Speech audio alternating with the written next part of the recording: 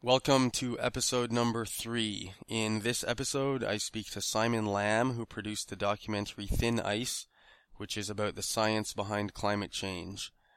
Simon has a PhD from Cambridge University. He worked at Oxford University for 22 years, and currently he teaches geophysics at Victoria University of Wellington. He's been involved in a few BBC science documentaries and has written 2 books about geology.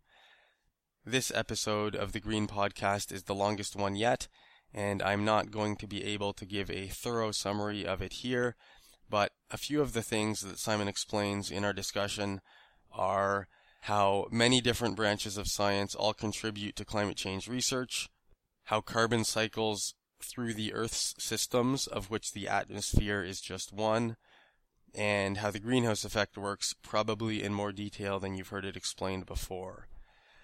Simon also explains some of the ways that as a society we may be able to reduce our carbon emissions, such as how we may be able to continue to burn fossil fuels, but in such a way that no carbon is released into the atmosphere, as well as other potentially viable power sources like tidal power and others. The Thin Ice film was released in 2013, and Simon and his team are currently running a fundraising campaign on Kickstarter to fund the editing that has to be done to broadcast the film on U.S. public television. So if you're listening to this before November 24th, 2014, which is their Kickstarter deadline, then please check out their Kickstarter campaign by doing a search on Kickstarter.com for Thin Ice, or you can find the link on thegreenpodcast.com in the notes for this episode. You can also find all other episodes on thegreenpodcast.com as well as on iTunes. And now here is my discussion with Simon Lamb.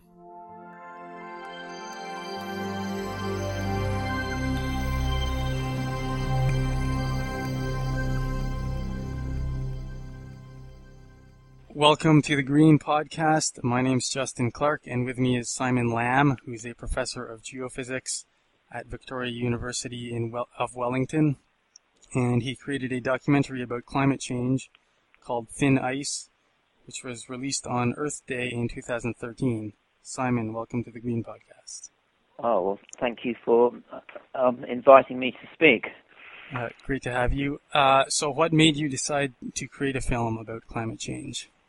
There's a sort of a long answer and a short answer, but basically I've over many years been interested in public understanding of science and communicating my science. I'm actually a geologist. I'm not actually a climate scientist, but I've been very keen to sort of communicate the Earth sciences to as wide an audience as possible using film. Because when I was at university, I became fascinated with filmmaking, and I actually ended up being president of the local the student filmmaking society, and made a number of films.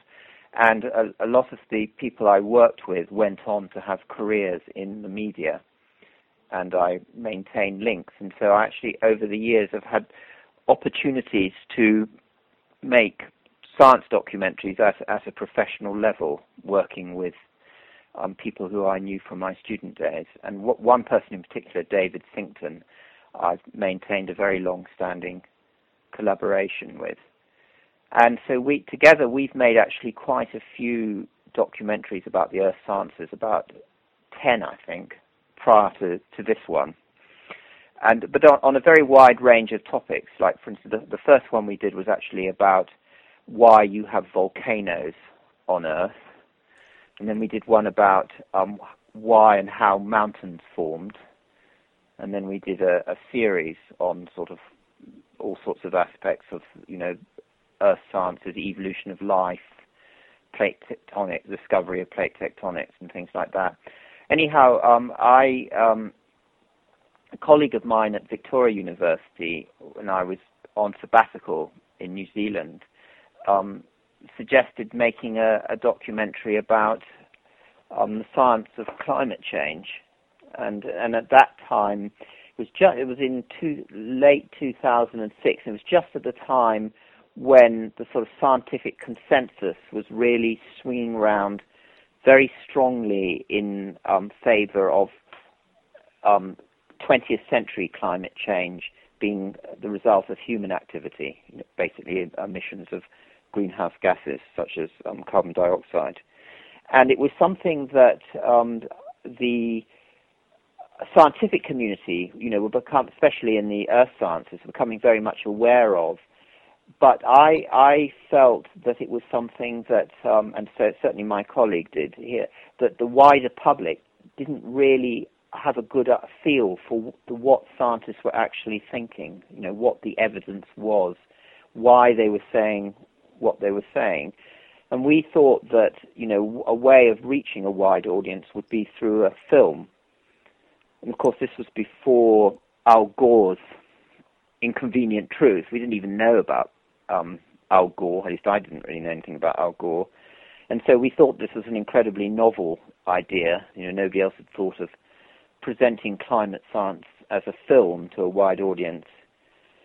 And we managed to convince my university, which was Oxford University in the UK, and my colleague Peter Barrett's university in New Zealand, Victoria University of Wellington, to basically back this. And they did. And so I basically took time off from my job in Oxford as a lecturer in earth sciences. Basically, had a fellowship in communication of science to make this film. And so, was it simply the fact that you were concerned that people did not understand climate change? Were you concerned that they were misunderstanding it? Because I know climate change is one of the few areas of science where there seems to be a lot of controversy. Yes, I think that my feeling was that the public weren't hearing about climate change from the scientists themselves. They were hearing about it from lots of other people, people in the media, policy makers, politicians, activists, people in the green movement.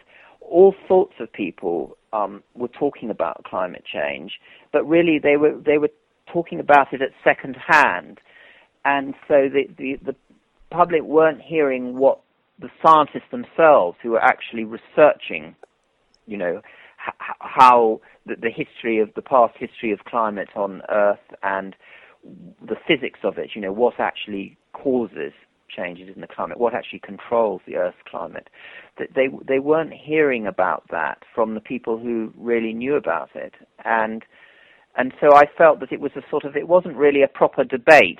It was a sort of a debate, of people arguing about things that they'd heard secondhand. It's a bit like you probably don't have in America, but in Britain, people go down to their local pub and have a drink, and then talk about all sorts of things. And you overhear conversations that most of them are talking absolute nonsense,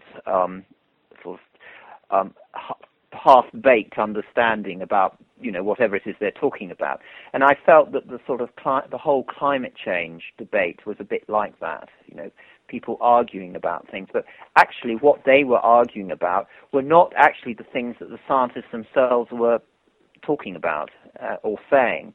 And so it just didn't seem very helpful. And I think I also felt very strongly that if you want to convince people that there is a problem, and also to deal with that problem, people are going to have to change the way they do things. Basically, society is actually going to have to change, possibly in quite significant ways. You've got to explain properly what the problem is. People aren't stupid. It's just that a lot of people don't have the information.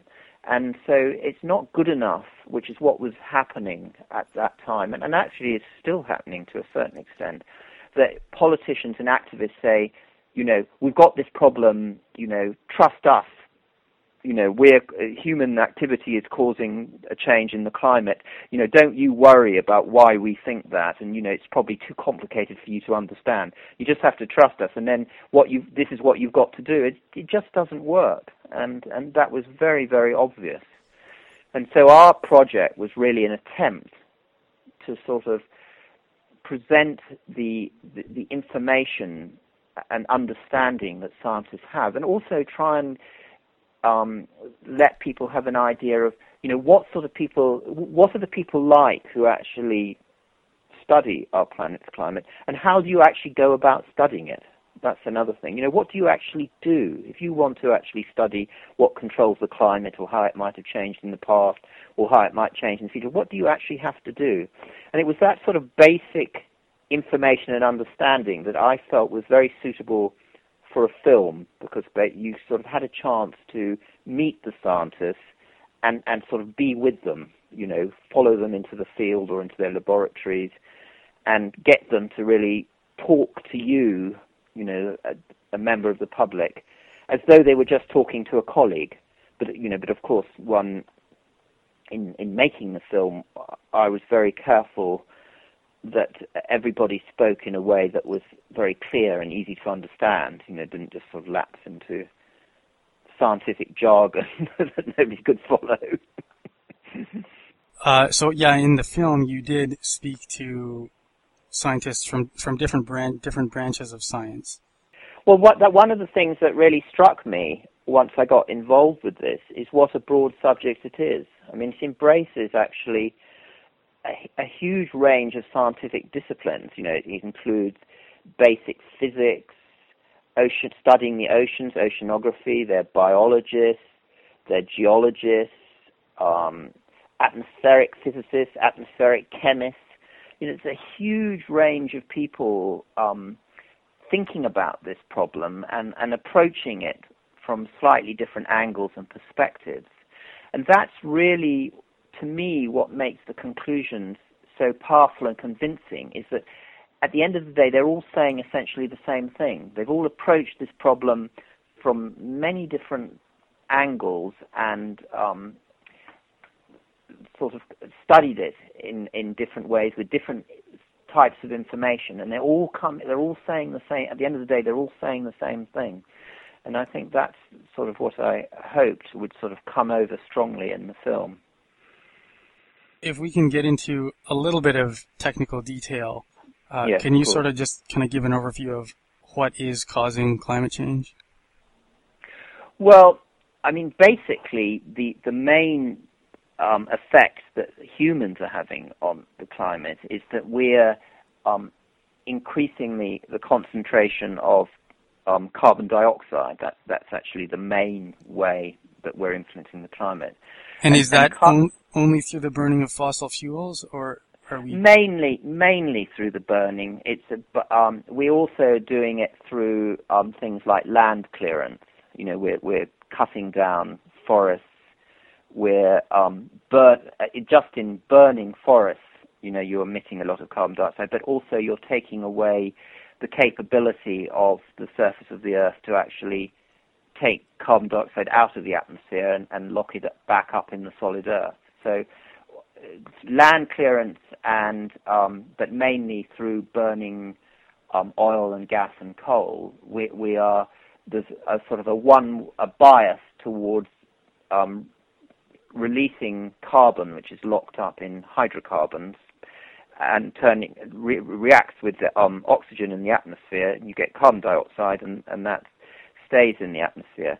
And that wouldn't be such a problem in the long term if there were processes, natural processes, that readily took carbon dioxide back out of the atmosphere. But in fact, all the natural processes are incredibly slow. They're over time scales of thousands, tens of thousands of years or longer, where through biological activity and chemical reactions between the atmosphere and the surface of the Earth, you can, as it were, reverse that flow of gas so that it gets locked up back in the solid Earth again. So we're sort of, over geological time, there is a constant flow of carbon. You mentioned in your questions about the carbon cycle. I mean, carbon is a fairly abundant element, and it's stored on our planet in different places. Like, for instance, in living organisms, we have lots of carbon in them. There's a lot of carbon in the ocean as living organisms, or at the bottom of the ocean as dead organisms. And there's also carbon deep in the earth as sort of dead organisms that have been buried and eventually turned into coal and oil. And there are also things like volcanoes naturally emit carbon dioxide, and so carbon which is coming actually from even deeper in the Earth's mantle, into the atmosphere. So there are these processes going on which cause a sort of a movement of carbon between different parts of the Earth. So, and the bulk of the carbon's in the solid Earth, and a very, very small proportion of it's actually in the atmosphere as carbon dioxide and also as methane. And as I say, these fluxes between the different parts operate on geological timescales. It takes thousands or tens of thousands of years for a significant movement of carbon between these different areas. While what we've done is we've sort of, through our burning of fossil fuels, as it were, accelerated the flow of carbon from the solid Earth to the atmosphere to a rate which is many, many times faster than the natural world would do. I mean, it basically, I would say that we're doing it probably certainly 100 times faster than any natural process would do it. So that's why, and so there isn't any natural process that can take it out fast enough, and so that it's just accumulating. So does that mean that if we were to totally eliminate our carbon emissions today, that we still have a problem, and the problem is going to take thousands of years to be rectified because it takes that long for all of the carbon that we've emitted already to be sucked back out of the atmosphere? Exactly. That's the fundamental problem, is that even if society agreed overnight to admit no more greenhouse gas into the atmosphere, we are stuck with carbon dioxide there for thousands, I think hundreds of thousands of years at these very high levels. So just stay like that, because as I say, the natural processes are working. They're just too slow to change anything very much. And the reason that's with carbon dioxide, and that's why carbon dioxide is the sort of the real problem gas. The other gas is methane, and there are also other ones as well, that actually have much shorter residence times in the atmosphere, so that the natural, for instance, methane actually reacts with oxygen and doesn't stay as methane in the atmosphere very long. It actually only stays there for a few years. So if all we were emitting were methane, there wouldn't be a problem, because all we do is we'd stop, and if we stopped for, say, 2 years, it would sort of essentially all have gone. But that's not the situation with carbon dioxide.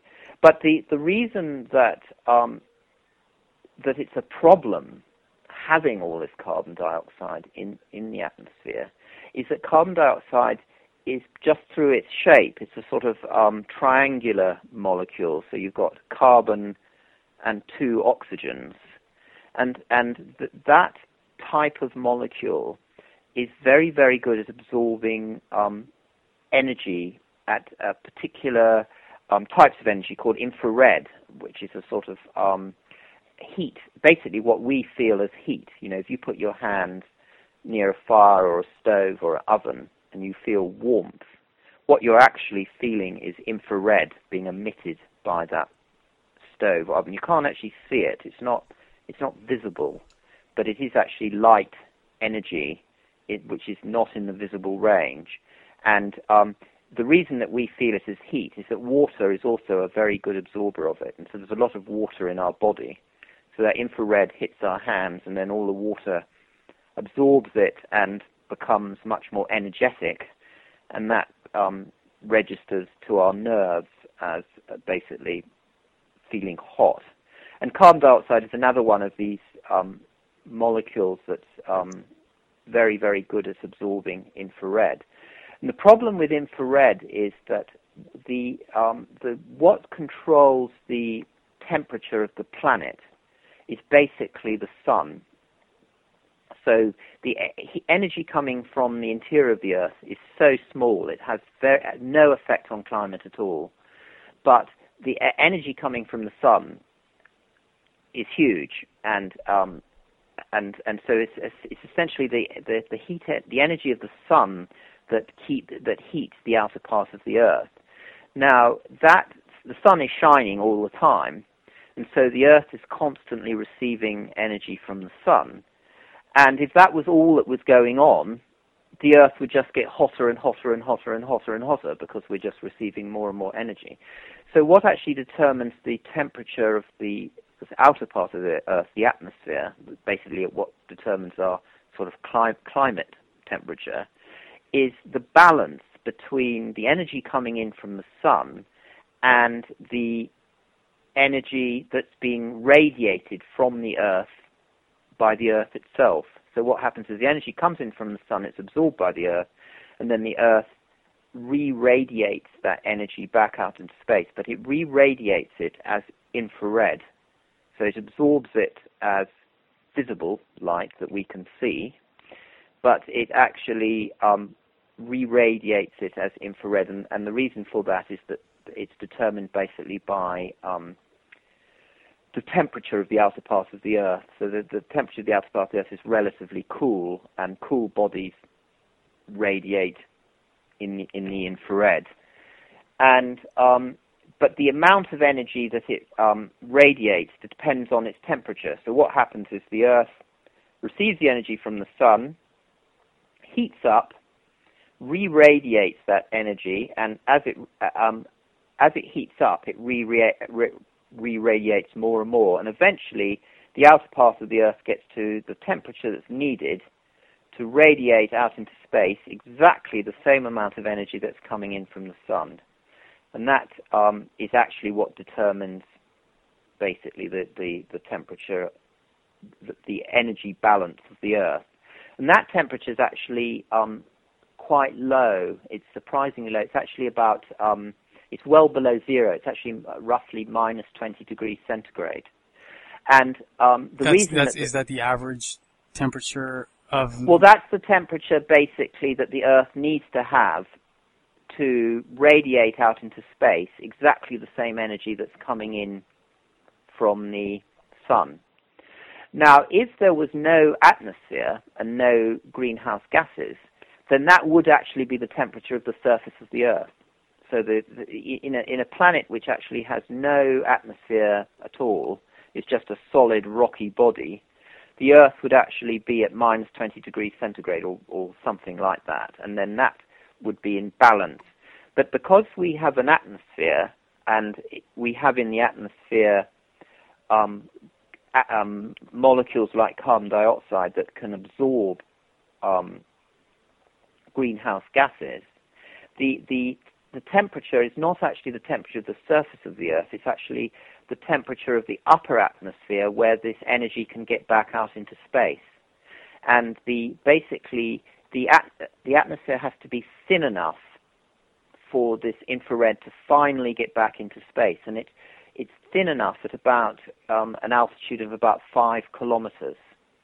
So if you go up in an aeroplane, some aeroplanes have, sort of, you can look at the temperature of the outside of the aeroplane. They have some sort of display screen, in your entertainment panel.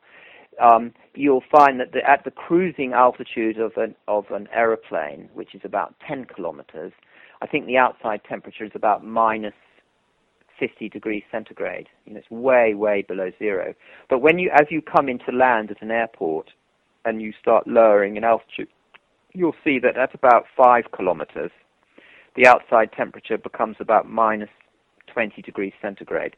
And that's actually the level where the atmosphere, there is sufficiently small amount of greenhouse gases, such as carbon dioxide in the atmosphere, that the infrared, rather than just being absorbed by neighboring molecules of carbon dioxide or other greenhouse gases, actually just goes straight out into space. And it's minus 20. And basically atmosphere below that is warmer, because what happens is that because of, and this is actually determined by gases that aren't greenhouse gases, but the bulk of the atmosphere is actually nitrogen and oxygen, and that's moving around in basically due to weather. So you get great big upwelling of air, which actually creates clouds, and you get downwelling, and you get winds, and that motion of the air actually results in the atmosphere getting colder as you go up, because basically as the molecules rise up, they expand, and as they expand, they cool. And so the weather in the atmosphere gives you a decrease in temperature as you go up. So the energy balance basically requires the level in the atmosphere where infrared can escape to space has to be at about -20. But for that level to be -20 and have weather, the lower parts of the atmosphere have to be much warmer, such that as the air rises up to 5 kilometers, it's at the correct temperature. And so basically greenhouse gases are like a blanket. They're exactly like a blanket around the planet. And so they allow the rocky surface of the Earth to be warm, but the outer part of the blanket can be at the correct temperature to preserve the energy balance. So that's why they're so important, because they actually enable the surface of the Earth to be way above zero. And if they weren't there, the surface of the Earth would be minus 20 degrees centigrade. And what we're doing by emitting all this carbon dioxide is we're making this blanket of greenhouse gases thicker. So as we add more and more carbon dioxide to the atmosphere, the blanket of greenhouse gases is getting thicker, and so that level in the atmosphere where the radiation can escape to space is getting higher. And as it gets higher, all the atmosphere, but its temperature mustn't change, because it's got to be at -20 to preserve the energy balance, but that -20 is steadily moving up in the atmosphere. So, what the level in the atmosphere, say 100 years ago, that was -20, is slightly lower than the level in the atmosphere today. And for that -20 degree level to move higher up in the atmosphere, everything below must get warmer.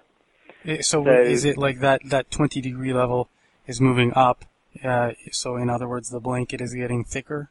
Exactly. The blanket so the below -20, that? Exactly. So the blanket is getting thicker, and that means that the base of the blanket can be warmer than it was before, and basically the gradient of temperature through that blanket stays more or less the same, because that's actually just determined by the motion of weather, of rising and sinking of air masses. And so if you're basically trying to make the upper atmosphere warmer all the time by adding greenhouse gases, because you've got to maintain the outside of that blanket has always got to be at -20 degrees centigrade to preserve the energy balance. But that top of the blanket is moving further away from the Earth. But the thing is, it doesn't have to move very far, because if the sort of temperature changes at the surface that people are worried about are only a few degrees centigrade. Like the sort of general policy guideline is that we don't want global warming to be more than 2 degrees above pre-industrial temperatures.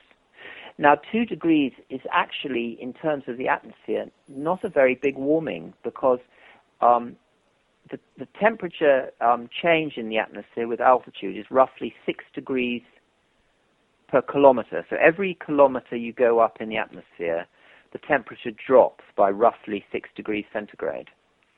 So if you wanted to warm the surface of the planet by 2 degrees above what it is now, you only need to push the top of that blanket, of that greenhouse blanket, out roughly a third of a kilometer, which is roughly 300 meters. So, and I think you can imagine that you don't need a colossal amount of greenhouse gas in the atmosphere to push that blanket out by just a few hundred meters. And so the atmosphere is actually very sensitive to these changes because these changes are very small.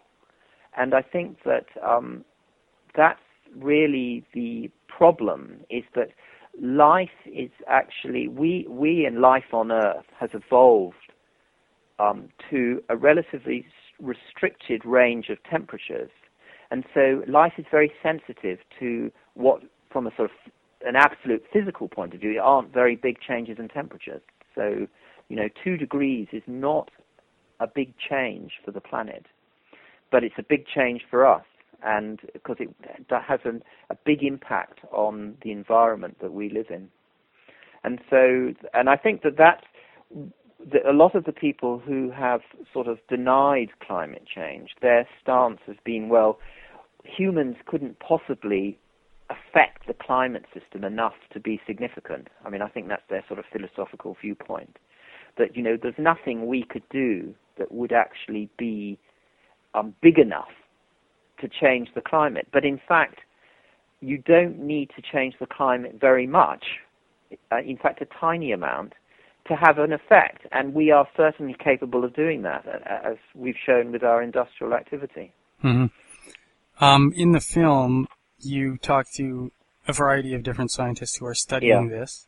And we're not going to have time on this call to go into all of the different branches of science, but one of the places you visited was the Arctic, which I found pretty interesting. Can you explain what it is that they are doing there? What type of research? Well, the trip to the Arctic was actually one of the very first things I did very early on in the project, and I was very interested at that time when I went there. It was known or talked about a lot in the media that this was one of the fastest, most rapidly warming parts of the planet. And so I was very interested to go there and see, well, okay, scientists say this is the most rapidly warming part of the planet. Do the people who live there, do they know? Could they tell? And I saw this as a sort of test of really the robustness of the science, because if the people who lived there could tell absolutely nothing, had no idea, then it made you wonder, well, perhaps, is this really going on? But actually, it became very, very obvious that the people there absolutely know what's going on, because it impacts on their world quite significantly, because they basically live in a highly seasonal world where you move from quite moderately warm summers to very, very cold winters. And what they've noticed is that, for instance, winter is coming much, much later, and summer is coming earlier. So it's the sort of shoulder seasons, really, of autumn and spring, where is what they really notice. And this has huge impacts, because their main type of life up there traditionally has been reindeer farming. And reindeer farming is very tied in to the seasons and the length and the nature of the winters. And these changes are quite significant. Like, for instance, because you're getting a lot warm spells in the winter, which you didn't normally get before, you're getting snow melts. So you get thick snow, and then you get a warm spell. The snow melts, and then it freezes again. And so what happens is the snow has these ice layers in it.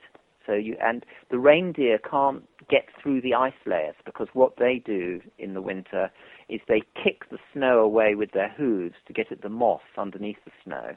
And if you've got snow with ice layers in it, they can't get through the ice layers. Their hooves aren't strong enough for that. And so they can't get at the moss, and so they can't feed. And, that's just one example of the way it affects them. The other thing is that as it gets warmer, you actually find the trees are advancing northwards, so that what was tundra, say, 50 years ago, you're now getting, birch forests moving up into it. And that again affects the sort of the landscape, the fauna, flora, and that's actually significant again for their way of life. So they notice these things like anything. So that it was, it was no surprise to them, when I was talking to them, obviously through interpreters, some of them, can you detect evidence of climate change? So of course we can. Was no surprise at all. They can see exactly what's going on, and that really made me realize that climate change is not a sort of construct of scientists sort of making complicated measurements. It's something that everybody can see and observe. And basically, if people notice things, then it's happening. Right. Do you rely more on the evidence that is measured by scientists rather than kind of what you might call anecdotal evidence? Well, obviously, you can't. The trouble about the anecdote, I think the anecdotal evidence is important, but it's if you're actually trying to model the climate from a point of view of setting up computer models to compare the climate with the level of greenhouse gases, you need sort of quantitative measures, and it's much more difficult to use anecdotal evidence. And so, one of the key measures that have been used for a lot of climate models is the average temperature of the Earth. And that obviously requires many, many measurements all over the planet, and then you look for trends in that.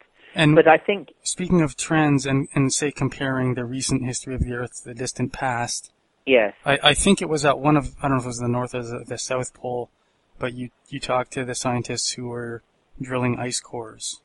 Yeah. How does that work? Or how does that help? What information do they get from that? Well, the thing about the ice cores is that one of the things that sort of rather surprised me, and it might surprise people in general, is that here we have this problem of global warming, and yet really the best place in a way to study it is the coldest places on the planet, the places furthest away from what's warm. And the reason for that is that snow is an incredibly good recorder of weather, because basically snow is just frozen water, and the water is basically condensed gas, water vapor in the atmosphere. But in that water vapor are all sorts of things that give you information about the climate, like, for instance, the actual detailed composition of the actual atoms that make up water, because they're different isotopes of, for instance, water is hydrogen and oxygen, and there are different isotopes of hydrogen and also of oxygen, can be used to calculate the actual temperature of the atmosphere where that snow formed. And also you can look at other gases in the atmosphere that get trapped in that water, and you can look at things like dust, you can look at salt, sea spray, and all these things actually give you a measure of the temperature of the atmosphere, how windy the atmosphere is, and things like that. And all that is preserved in the snow. So basically by drilling down through and the snow forms annually, layer by layer, and over, decades it accumulates. And because Antarctica is so cold, that snow never melts in the high parts of Antarctica. So the record is not lost. So it's not as though, you have a record and then in the summer it all goes. That record remains there. And so over decades, hundreds of years, thousands of years, in fact, you can go back nearly 1 million years, you've got almost year-by-year record of the temperature and aspects of the weather of the atmosphere, of the Earth, recorded. And so these, by drilling down into the snow, and as you go deeper it gets compacted as ice, you extract these cores, and then what you do is you sort of slice up the cores like a sort of salami slicing, and you analyze the ice, the composition of the ice and anything trapped in the ice, and from that you can reconstruct records of the climate back through time. So that's one aspect. So it actually gives you a very, very precise way of looking at the climate much further back than the human records, because, records of climate made by humans actually only go back about 150 years. Yeah, I didn't think we weren't taking measurements a million years ago. Exactly. So you can look way back beyond the sort of time of humans. So you get this much longer perspective, and I think that's very important, because one of the criticisms leveled at people talking about climate change is that, well, we're only talking about a short period, and the climate is always changing. So, how do we know that that's significant? It's warming now, but, it might be cooling a little bit later on. Maybe that's just, these are natural cycles. And so what you can do with the ice cores is you can put the 20th century in a sort of much longer-term perspective. But the other thing that you can do with the ice cores, which is incredibly important, is that as well as the water, the frozen water in the ice cores, also trapped in the ice are little gas bubbles. And that's just because, snow is fluffy stuff. And as it falls, it traps air in it. And then gradually, as it gets buried and compressed, that air gets sort of compressed and ends up as little bubbles. And those bubbles are a sample of the ancient atmosphere. So not only have you got information about the climate back through time, you've actually got information about the composition of the gases in the atmosphere. You have some of the actual atmosphere. Exactly. You've got, and the amazing result that came out of that was that if you look at the composition of the atmosphere, you find this incredible correlation between the composition, the level of greenhouse gases, particularly carbon dioxide, in the atmosphere, and the temperature, because you can get both things from the ice core. And so, when the level of carbon dioxide is high in the atmosphere, that's when the climate is warmer. When it's low, it's colder, and you get these fluctuations, certainly through the past million years or so, where we've come in and out of ice ages. There have been periods when large chunks of the northern hemisphere have been covered with ice sheets. And those are times when the level of carbon dioxide in the atmosphere is very low. And then you get these periods between the ice ages, these interglacials, where it's much warmer, which we're in at the moment. And the level is much higher. And if you go back, what you find is that these fluctuations are very regular. And what you find is, for instance, for interglacials, which is, as I say, what we're in at the moment, sort of between ice ages, the level of carbon dioxide is, generally speaking, round about 250, 280 parts per million of that's the sort of atoms by volume, so that a tiny fraction of the volume of the atmosphere is carbon dioxide, measured as I say, about 250 to 280 parts per million, and it's sort of, and then when you go into a deep ice age, it's much lower. It's about 140, 160 parts per million, and you can see this cycle. It sort of oscillates between these two levels, and then preserved in the ice cores is also the 20th century record. The last 100, 200 years. And you can see this ramp up.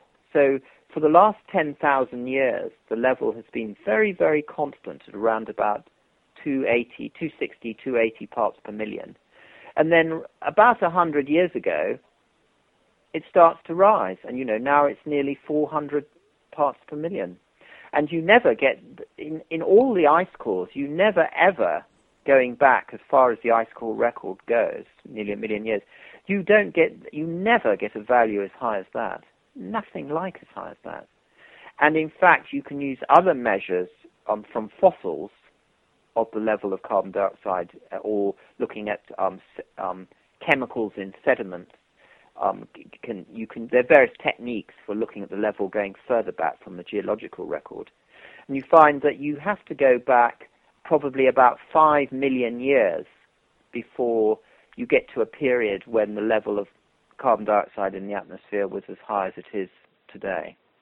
So basically, these records just show you how much we, through industrial activity, have taken the sort of have changed the level of greenhouse gases in the atmosphere, and how different it is. How the geological record, it's taken millions of years to do the same changes that we've done in just in less than 100 years. When you say the geological record, are you referring not to the ice cores, but... Yeah, going further back. So the ice cores, I think the oldest ice core is about 800,000 years old, so not quite a million years.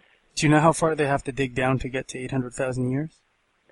Well, that's that one came from Antarctica, and I think I'm slightly guessing here, but you'd have to go down a few kilometers of ice.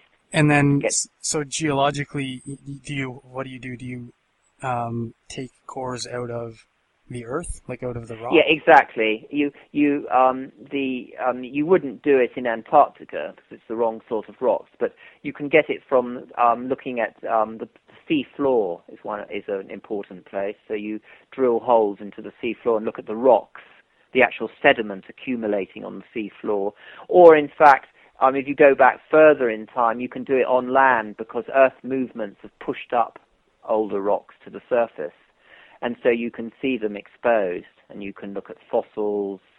For instance, we talk about it in the film, but it's, you can find in the Arctic region, if you go up to Greenland or the Canadian Arctic, you can find fossils of forests, subtropical forests that lived about 55 million years ago. So, for instance, the Canadian Arctic would have been covered in subtropical forests, rather like the Florida Everglades, all over the Canadian Arctic 55 million years ago. So at that point in the past, would the level of carbon in the atmosphere have been even higher than the... Much higher, probably about 4 times what it is today, something like that. And so, those are really big changes, and, there would have been no permanent ice anywhere on the planet at that time. And in fact, probably be hard to find any ice at all anywhere. And, as I say, the Arctic would have been a subtropical region, and likewise with the Antarctic. There would have been forests all over the Antarctic, too. And what would the equator have been like? Well, that's a very interesting question. I spoke to one of the people I spoke to in the film, a chap called Matt Huber, who's a paleoclimatologist, actually wrote a paper on this. And he reckoned that the equator would have been so hot that, in fact, it wouldn't have been possible for life at the equator. The equator would have just been unbearable. And so that he imagined a zone, an equatorial zone, which would have been almost like a desert of basically where it was just too hot for large organisms. They would just get heat exhaustion. It wouldn't be viable. But that's a controversial idea. I've forgotten now. I think he based that on various models that he did to sort of calculate what the average equatorial temperatures would be. They would be phenomenally high. I've forgotten what they are now, but sort of Death Valley type temperatures, that sort of thing. But knowing how resilient life is, it might well be that life could survive that. I think the important thing to realize about global warming is that in some senses, it's good for life. Life actually thrives. Life prefers, living organisms like warm climates, as long as they're not too warm. And, if you warm the Earth on average by about, say, 10 degrees centigrade, which is sort of what you're doing going back to 55 million years ago, then you're making all the sort of intermediate latitudes and high latitudes really lush places. You get very lush vegetation, life thrives, you get very rich faunas and floras on the planet. So it's possible, as I say, that you might have this ultra-hot equatorial area. As I say, that's controversial, but the bulk of the planet's actually doing very well. So global warming's not a problem in the sense that it's making the planet too hot for for humans. It certainly isn't. And we know how to cope with temperature extremes. We've got people living at all latitudes, and we know how to cope with it. It's just that life on Earth as we find it today, and also our society, has not been adapted to these different climates. We are very, very tightly adapted, and we evolved basically in a very sort of constant climatic conditions, which is something that is much cooler than what we're moving to. And so it requires major readjustments of life to deal with these increases in temperature. Now, if the global population of animals and of humans in particular was much smaller, I really don't think it would be a problem at all. In fact, in some ways, you might even welcome it, because all that would happen is that we just move, Okay, the ice sheets melt, sea level rises. We just move inland a bit. Or if the equatorial regions become too hot, we just move northwards. Suddenly Canada becomes very attractive. But because the population of the planet is so big, and we are so tightly adapted, in terms of our food production, the types of foods we have, the relationship between population density and food production, and water resources, it becomes really difficult, because you've got a planet that is really getting to the point where it can barely sustain the population, the human population. And then you're asking for a sort of an incredible chain, musical chairs, where suddenly areas where people live, you can't live anymore, and you have to move around. And so I think that there would be a period of, and I don't know quite what it would be, but I'm just guessing here, certainly decades, maybe more, of just complete chaos on the planet, where humans tried to readjust to the new climate. I expect that even if humans could readjust, a lot of animals could not. Yeah, exactly. A lot of animals won't do it. In fact, the animal world, will just go through a huge mass extinctions. The life on Earth will be very different, and eventually, over geological time, new life evolves that adapts to the new climate. So that we're talking really about very big changes, and the chaos that's going to cause. And in some ways you could say, well, if it occurred over a very long period, perhaps it doesn't matter. For instance, if we were, say, these sorts of changes in temperature occurred over, say, thousands of years, then you could say, well, that maybe we could cope with it anyhow, because gradually the sea would rise, gradually we would have to move because of food production. We could adjust. The problem is that it's all happening so quickly. The temperature rises are quite, in 100 years, they're going to be very, very significant. And even in decades, and you can't have a situation like, for instance, at the moment, a lot of Asia is dependent upon rice.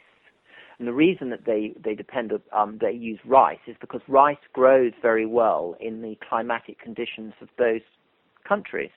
But in fact, global warming will move a lot of those regions out of the sort of rice-growing areas. It'll actually be too hot for rice. And so you'll get large chunks of Asia where you've got very high population densities, where their major staple diet is failing. And you've got to react to that in real time. You can't have people starving for 10 years. If there's people starving, a famine, you have to react to it in on a time scale of months almost. And so and likewise with sea level rise, people are talking now about possibly as much as 2 meters by the end of this century. Well, 2 meters would, a lot of cities like London, I don't think would be able to sustain a 2-meter rise. I don't know about New York, probably a lot of East Coast US city. Boston, I was just reading the other day, would have big problems with 2 meters. And these problems are coming on the timescale of decades, and so they're becoming really difficult to deal with. And if you only had one problem, but you've got them coming all over the world, all at the same time. So I think that's where I think the general consensus is now. It's better to deal with climate change than to try and stop the root problem than to just try and adapt to it, because adaptation is going to be so painful. So would you say that hypothetically, if humans were not the cause, if it was totally natural causes causing the temperature increase, that we should still try to intervene in that natural process? Well, that's a very interesting question, and I really don't know the answer to that question. It's an incredibly interesting question. What would society do in that situation where they could see this happening? But I think that what you'd find is if that was really the case, then it would have happened many times in the past. Because, if the natural world is capable of these sorts of fluctuations, then they're not going to be one-off fluctuations. They're going to be fluctuations that will have occurred many times in the past. And so we will have seen them in the past. And in a sense, our whole way that humans live on the planet, as with the rest of life, would sort of be adapted to deal with it. So it wouldn't be something out of the blue. The situation we're finding is that the natural world is really quite stable, and so on a 10,000-year timescale, climatic change has been very, very small. It's absolutely, you can see that in the ice cores. That you go back in the last 10,000 years, the changes have been tiny, and then suddenly, in the last 100 years, things are really starting to change, and so everything, all life on Earth, is sort of adapted to the sort of to a stable situation. So I think that if it was just natural causes, everybody say, well, we've been here before, and everything about human society would sort of have taken that into account. But I think the problem is that the hydrocarbons are such a fantastic source of energy. That hydrogen-carbon bond is absolutely fantastic source of energy. And, life has discovered that. We eat hydrocarbons.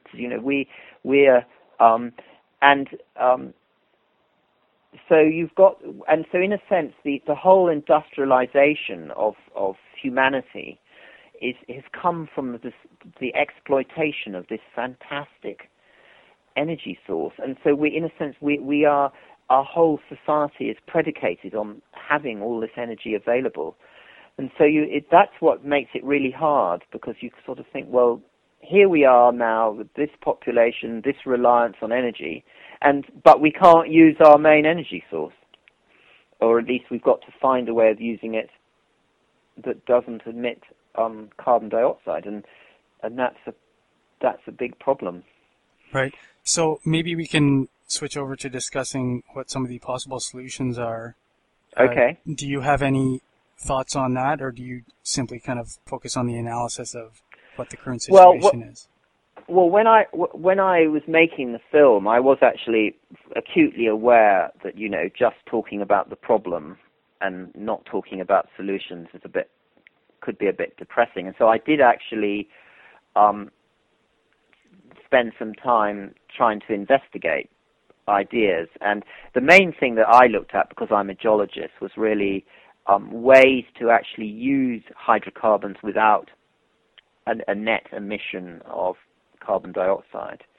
And this is carbon capture and storage is the sort of jargon terminology for it. And the idea is that if you have a big power station that's burning oil or gas or coal, you can burn the oil, or gas, or coal, but out of the flue, the chimney, is coming all sorts of gases.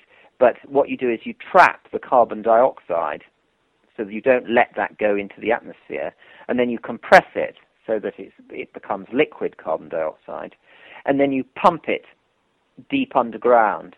And, they're huge natural underground reservoirs of carbon dioxide. In fact, many oil or gas deposits contain a very large proportion of carbon dioxide. I mean, just as an example, in New Zealand, there's a big gas field in New Zealand, and half that gas is carbon dioxide. So when they're actually exploiting the gas naturally, they just vent all the carbon dioxide, and they're only interested in the hydrocarbon bit of it to get natural gas. And so you can reverse that process. So you, in theory, with old oil fields or gas fields, as we take the oil and gas out of them, we can pump back the carbon dioxide. And then that carbon dioxide deep in the earth ultimately reacts with groundwater and the surrounding rocks and becomes limestone, which becomes carbonate. And it basically becomes rock, and is sort of locked up for all time. So that's a sort of a technology that people have been looking at and has a lot of promise. And it's one where the present oil industry, their technology can be used directly to try and store the carbon dioxide. The big problem is trapping the carbon dioxide as it comes out of the power station, because you've got to do it in a way that uses less energy than you're actually generating in the power station, because in some senses you're reversing the whole process of burning the fossil fuel in the first place, because burning the fossil fuel creates carbon dioxide in water, and you sort of want to reverse it, but you want to do it in a way that doesn't use up all your energy. And that's proving technically difficult, but there are solutions to it which people are looking at. And so I think that's quite a promising technology, and that basically allows us to carry on using hydrocarbon, because there's basically no shortage of fossil fuel. I mean, at one point, people thought that sort of global warming was sort of linked with running out of fossil fuels, but I think the general feeling is now that there's an enormous amount of fossil fuel there. So it's not that we're running out. So there's plenty of energy there, so we can find a way of using it without emitting the carbon dioxide. That would certainly help, and this carbon capture and storage is a promising one for that. You mentioned how that could possibly be used in power stations. Is it possible to apply that solution, or will it potentially be possible to apply that solution also to gas-burning vehicles or to the natural gas that heats homes? I think it might be, possibly. I suspect that it probably it works better at large scales. I don't know for sure, but the impression I get from speaking to the engineers that I spoke to, basically what I did was the country that's one of the countries that's put a lot of effort into this is Germany, because they've got big lignite deposits which they're determined to use. What is lignite? It's basically a very low-grade coal. Very dirty coal. It's horrible stuff, actually. It's the nastiest, most polluting type of coal you could imagine. And they've actually solved the problem of all the other pollution. So I've actually visited a power station in Germany, which is burning this, as I say, this really dirty fuel. And it emits nothing other than air from it. But unfortunately, they can filter out everything else. That's quite straightforward now. So that the last pollutant, as it were, that they're trying to get rid of is the carbon dioxide, and they're working on that. And I think that's soluble. They're getting to the point now where they're upscaling. They're getting to industrial scale plants to do this. So I think that will happen, and I think that economically it probably works best with large-scale plants. I suspect that with small-scale things it won't. But what it means is basically that you can generate electricity from hydrocarbons, and then what you'd have to do is use electric motors for everything else. So you'd have batteries and electric motors. So that's really would be what would power, say, for instance, electric cars. You might be able to get them from the electricity from power stations that aren't emitting CO2, and then power everything else through electricity. So that in terms of renewables, I think it's of the ones that the green movement like. It looks to me, I think wind. My impression is that wind is a bit of a red herring. That wind was something that people went with because the technology existed. You know, people have been building windmills for a long time, and so it was relatively straightforward to develop wind generation technology. But it's not a very efficient way of generating energy because basically the energy in the air isn't very high because basically air is very low mass. You know, it's not very heavy air, and winds on Earth aren't that strong. So there isn't actually a phenomenon. It's difficult to get enough energy out of the atmosphere without all these other things. You know, well, you have to have these vast wind farms, which, you know, do we want the whole planet covered with windmills? And so I suspect that wind is limited. I think that tidal power is a really big resource. I think there's an enormous amount of energy in the ocean. Water is much heavier than air, so you can get a lot more energy out of the flow of ocean currents. I think that will be developed a lot. But really... And how does that work? Is that sort of... well, it's just like windmills underwater. So you just have turbines, basically. Okay. So rather than having a sort of a big windmill in the air, you have a turbine underwater. And... are people actually doing that? Sorry? Are those underwater turbines in the oceans actually, do they exist? Are they running? They only at a very experimental stage because nobody seems to be prepared to invest much money in this, and the sort of general feeling is that, you know, nobody wants is that they think, well, let somebody else invest. Like for instance, in New Zealand, which actually has huge tidal resources. The sort of feeling is, well, we're not going to spend any money on it, but let somebody else work it out, and then we'll buy the technology off the shelf. And that's with a lot of the alternative energies. That's been the general attitude. Like carbon capture and storage is another one. You know, we're not going to invest in it, but let somebody else do it, and then we'll buy the technology. So it's a sort of it's like a race where everybody's waiting for everybody else to start running. I don't quite understand because. At the present, economically, my understanding is that there's not enough incentive at a global scale to develop these technologies, and so companies just see it and countries just see it as a net outlay.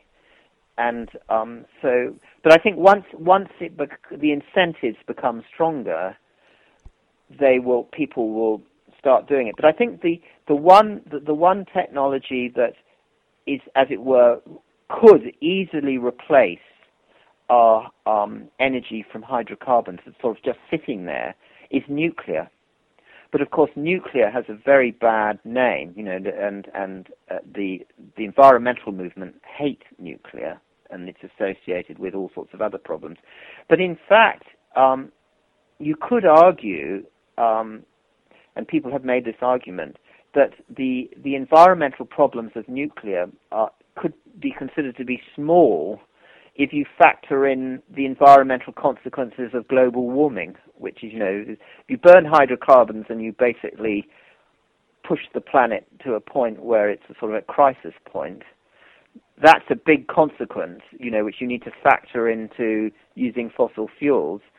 And nuclear has its problems, but it doesn't have that problem, and also the capability is there and has been developed to generate the power we need. But ironically, most countries are backing away from nuclear. Like, for instance, Japan was really heavily moving towards nuclear. I think they had over 50 nuclear power stations, and after the latest big earthquake, the Tohoku earthquake, where you had the big problem with the nuclear power station there. The Japanese are backing away from nuclear, very, very rapidly. So, ironically, when the problem of global warming is really kicking in and we need alternative sources, the one that's sitting there ready to replace fossil fuels, everybody's moving away from. So, and of course, the long-term one that everybody hopes is going to be the big thing is fusion. But the trouble about fusion is that it keeps moving into the future, and whether it's a viable option, I just don't know. It seems to be a long way off.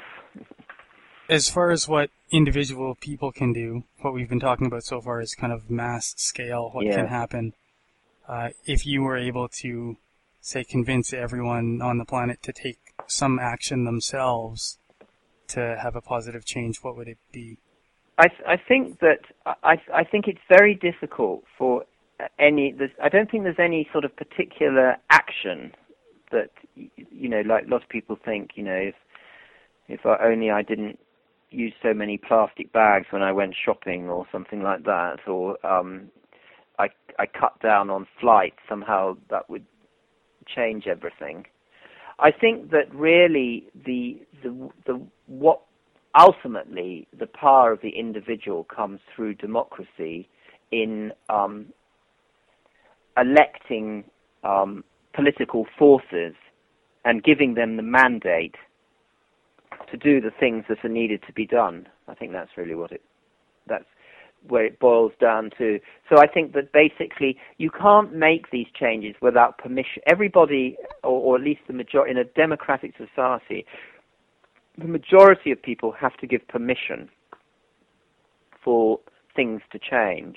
And so that's really where the individual comes in, is that enough individuals have to give permission for a political force to sort of come in to implement changes. And if that permission is not given, no force can do it. No change can really take place short of, unless you have a dictatorship or a sort of something done through a sort of small faction imposing their will on everybody else.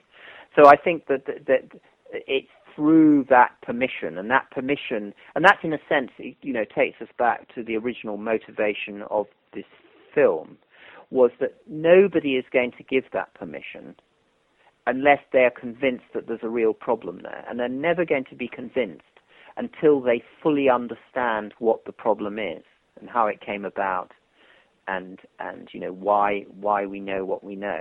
And so I think that informing people and educating people and communicating as widely as possible is an essential precursor to the wider population giving permission for measures to come in.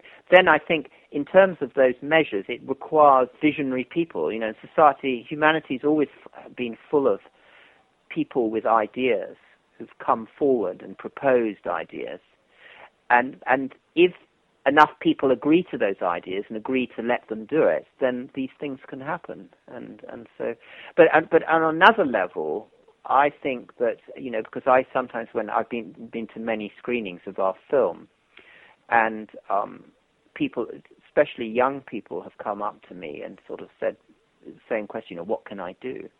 And I said, well, one thing you can do at a small level is become a scientist, because I actually think that these problems are going to all be solved through science. Because science is really, there's nothing magical about science, it's just really an approach to our world which goes through where you make predictions about the future based on your understanding of the way the world works. And if those predictions fail, you look at your understanding again to see whether you'd got it right. And gradually, through almost a process of trial and error, you get better and better at dealing with the natural world and understanding it and seeing how it might change. And that's what we need, and that's what humans are very good at doing. And so I think that I would see science, and it could be being an engineer, being a geologist, being any type of scientist, is an important contribution to this. I mean, I'm just saying this because I'm a scientist. I mean, I think that there are many other aspects of walks of life too, which people need to get involved with. But I'm just thinking of it from my perspective. Right. So what is next for you? This movie came out, your documentary came out last year. Yeah. What are you doing currently, and what are you seeing coming in the future? Well, what I've been involved with, and this is not just me, but other people involved in this project, we've been sort of trying to basically make sure that our film is shown as widely as possible. Otherwise, there's no point making a film that nobody sees. And that's actually been quite an effort, really. And we've done that through, we launched it on Earth Day. We managed to organize last year. We got screenings all over the world. I've been to endless film festivals and talks and things like that. And what we're trying to do at the moment, actually, is trying to get it on television. And to do that, it actually has to be reformatted because it's too long it's not quite the right format for commercial television. I would like to make another film, I've got it, which would be actually to focus on the technological solutions. And so basically, I would definitely watch that one.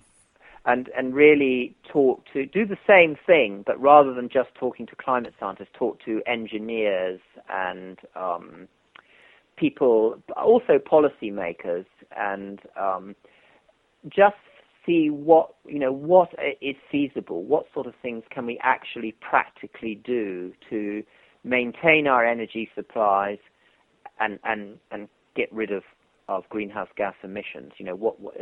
From a sort of scientific, technological point of view, and investigate these different technologies. Like, for instance, talk to engineers who are actually developing fusion technology, and sort of try and use the same sort of approach. Get them to talk frankly, and what do you actually do? How do you actually go about sort of building a fusion reactor, or how do you actually go about designing a turbine that is efficient at extracting tidal power, or what's the next step forward in terms of capturing CO2 from power stations, and just look at all these things and show the community of scientists and engineers and I say policymakers and the financiers, where's the money coming from, who's prepared to put in the money, that are sort of working on these aspects. And that's what I'd like to do, but it's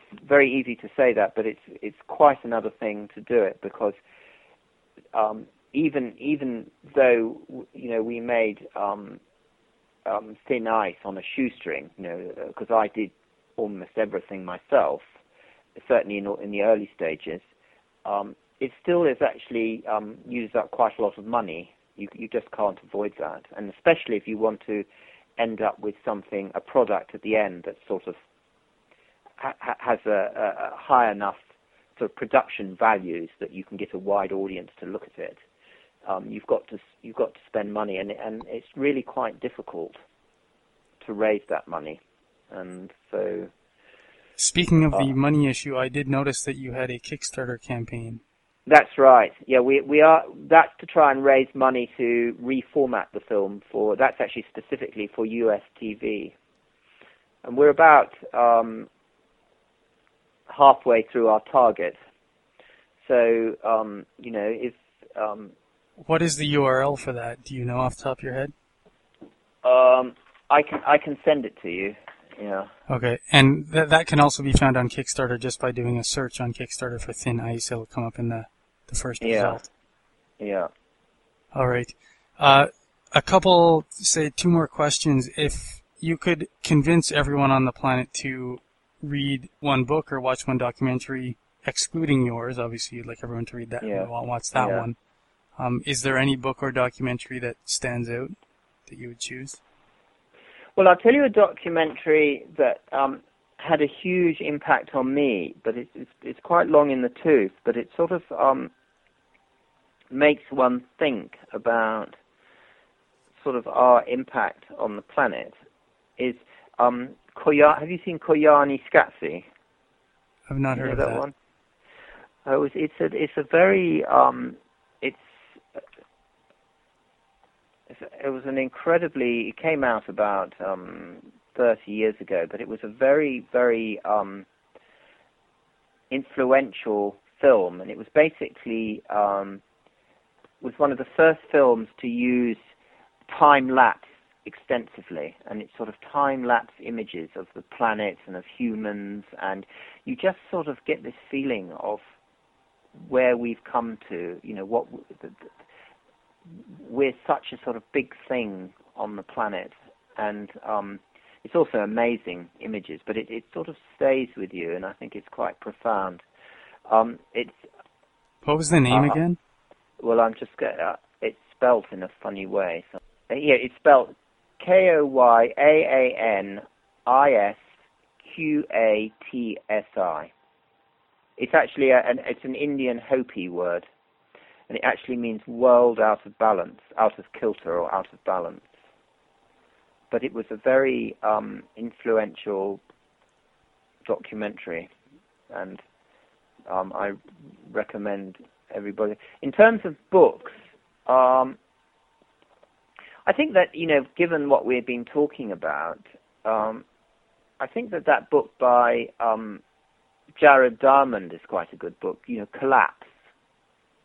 That was his, which is sort of how societies collapse, and it's sort of about, really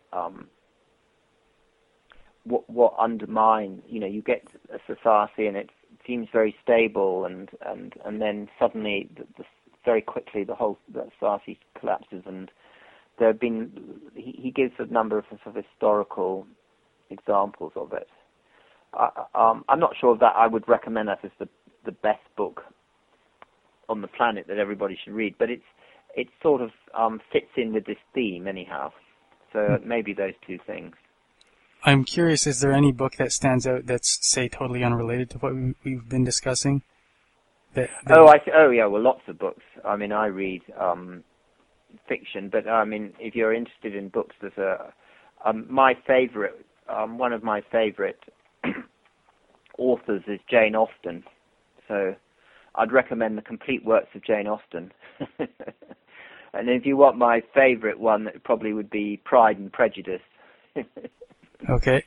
In your field, is there anyone in your field who you especially admire? And that could be the field of geology or the broader field of saving the planet in general. I think in terms of, again, these ideas that I've talked about, about sort of the relationship between climate and human evolution, and the connections between different parts of the planet. I think Peter Molnar would be has written. He's a very eminent American geophysicist. Molnar, spelled Molnar. Peter Molnar. He's just actually received the equivalent of the Nobel Prize. There isn't a Nobel Prize for Earth Sciences, but there's an equivalent for it, which is called the Crayford Award, which is also given by Sweden. And he's written a number of very influential papers which sort of explored some of these wider themes. And so I would certainly mention him. And where can people find out about the Thin Ice documentary, or how can they watch it? Our website would be the best. And that is thiniceclimate.org? That's right, yep. Okay, so that's probably a great place to wrap up. Great. Well, look, thank you for thinking of me, Justin, and I hope I've given you enough material for your blog. Yeah, I think it's been a fantastic conversation. So for everyone listening, visit thiniceclimate.org. And Simon, I noticed you also have not only the documentary there, but a lot of other free kind of educational information on the site. That's right. There's a whole bunch of videos there which sort of explore in more detail the themes in the film, because I shot over 100 hours of material, and the film is only 70 minutes long. So there's plenty of other stuff that I'd like people to see, but you can't make people watch a film for, certainly when there's a lot of science in it, for much longer than 70 minutes. Right. Yeah, I'm sure it's hard to cut down those 100 hours. It did. It took a long time. And on thegreenpodcast.com, I will post all of the links to everything that we have discussed in this conversation.